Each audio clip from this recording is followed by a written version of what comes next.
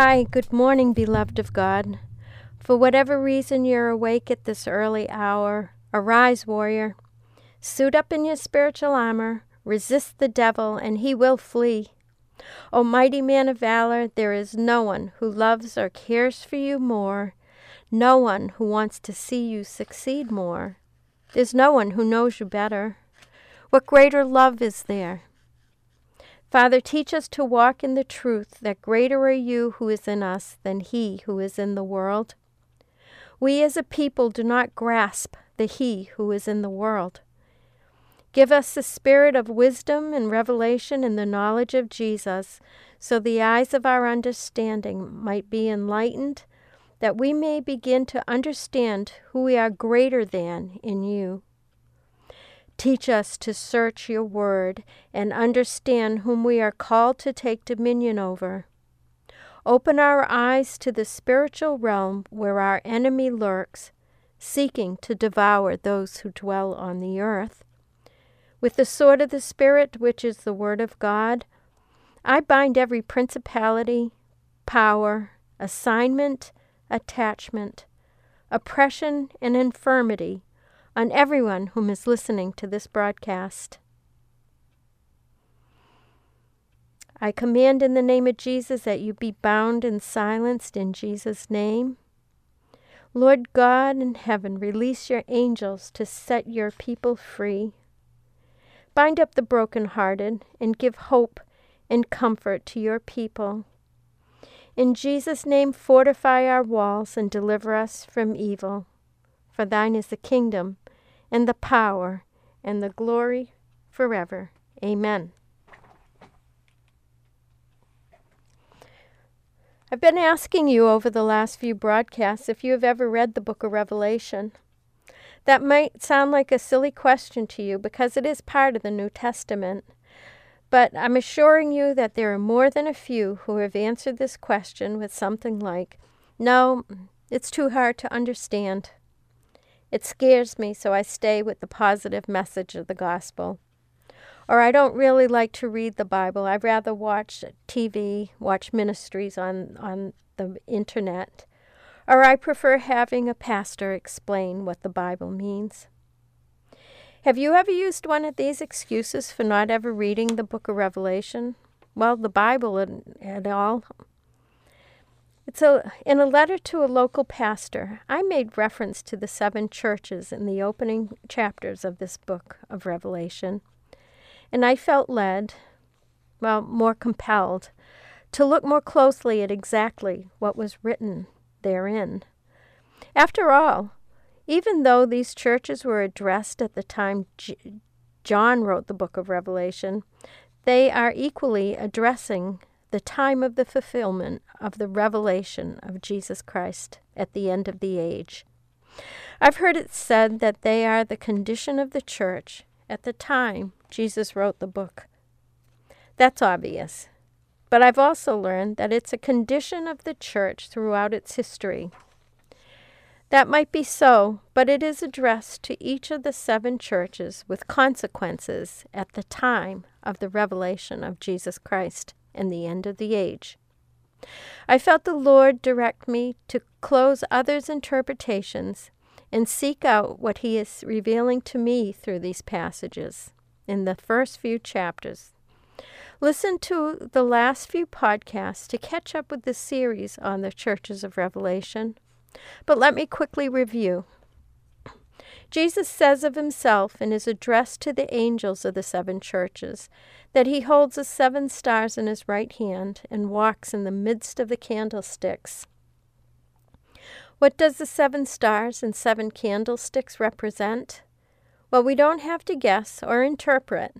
That question is answered in Revelation 1:20. "This is the mystery of the 7 stars which thou saw in my right hand and the 7 golden candlesticks. The 7 stars are the angels of the 7 churches, and the 7 candlesticks which thou saw are the 7 churches. He's the first and the last, was dead and is alive. He has the sharp 2-edged sword. He's the Son of God, who has his eyes like a flame of fire and his feet like fine brass. He has the 7 spirits of God and the 7 stars. He's holy, true, and has the key of David that he opens and no man can shut, and shuts and no man can open. He's the Amen, the faithful and true witness, the beginning of the creation with God. These expressions of himself are found in other passages in the Bible. They are consolidated in the descriptions to the 7 churches, so it isn't a worthless pursuit to search more deeply why he has revealed himself to the churches by these definitions.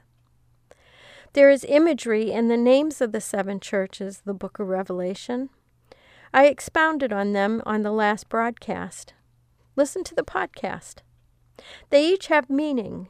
Their name helps define what each church was and is like. There are multiple levels of interpretation and revelation. He doesn't mince words, and there is deeper meaning in everything that he says. When we find these little nuggets of truth, they're buried in the narrative. It prompts us to seek and to search more deeply. I find that it keeps the Bible fresh. There were attitudes and practices attributed to the 7 churches. Let me share with you some of these attitudes and practices that were highlighted. Pergamos and Thyatira were infected by satanic activity and doctrines of demons. That sounds kind of far off to the general church today, doesn't it? These churches were addressed in the 1st century. Some of their parents and grandparents may have traveled to Israel during Jesus' ministry. They certainly would have been familiar with the teaching of the apostles. They would have seen demons cast out of people and heard some of the apostles' doctrines, and then some of the apostate doctrines that were creeping back into the church. So how would that affect our modern-day church?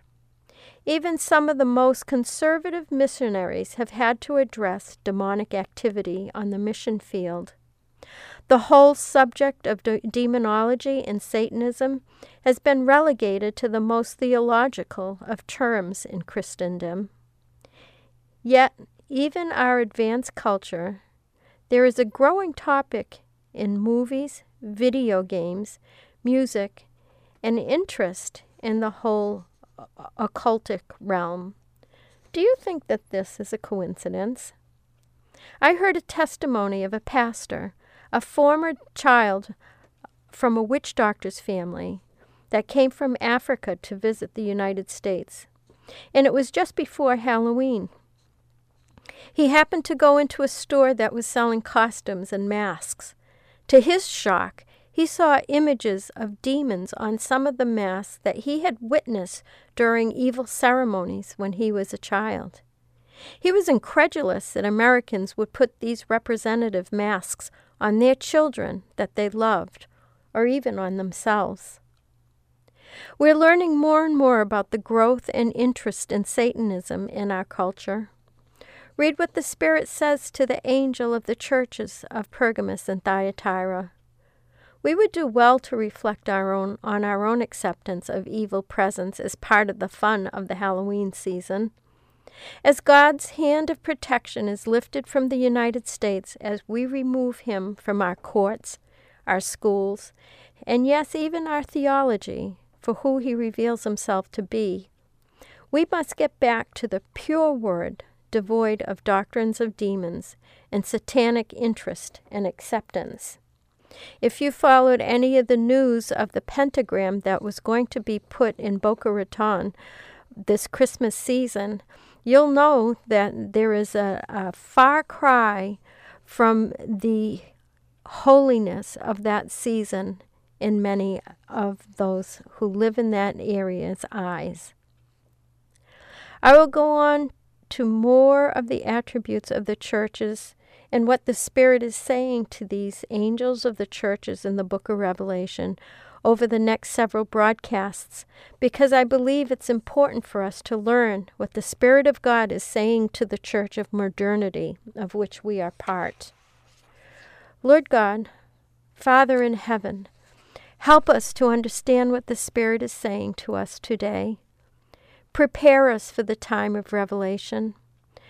Your only begotten Son gives us the strength to endure. Give us the impetus and understanding to read this important book and provide the blessing that you offer for reading and listening to this end of the age of account of Jesus' return and rule. Let that great truth inspire us to search out greater messages from the book of Revelation, and let our hearts not faint or fear, but strengthen us in the power of the Holy Spirit. Increase our boldness in the world that is passing away. Lord God, visit your people who are suffering.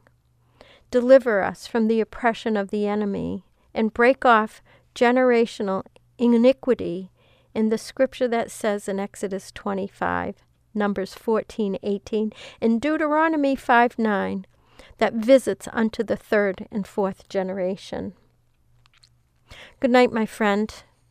Rest in the love and comfort of Jesus Christ and surrender your whole life to Him.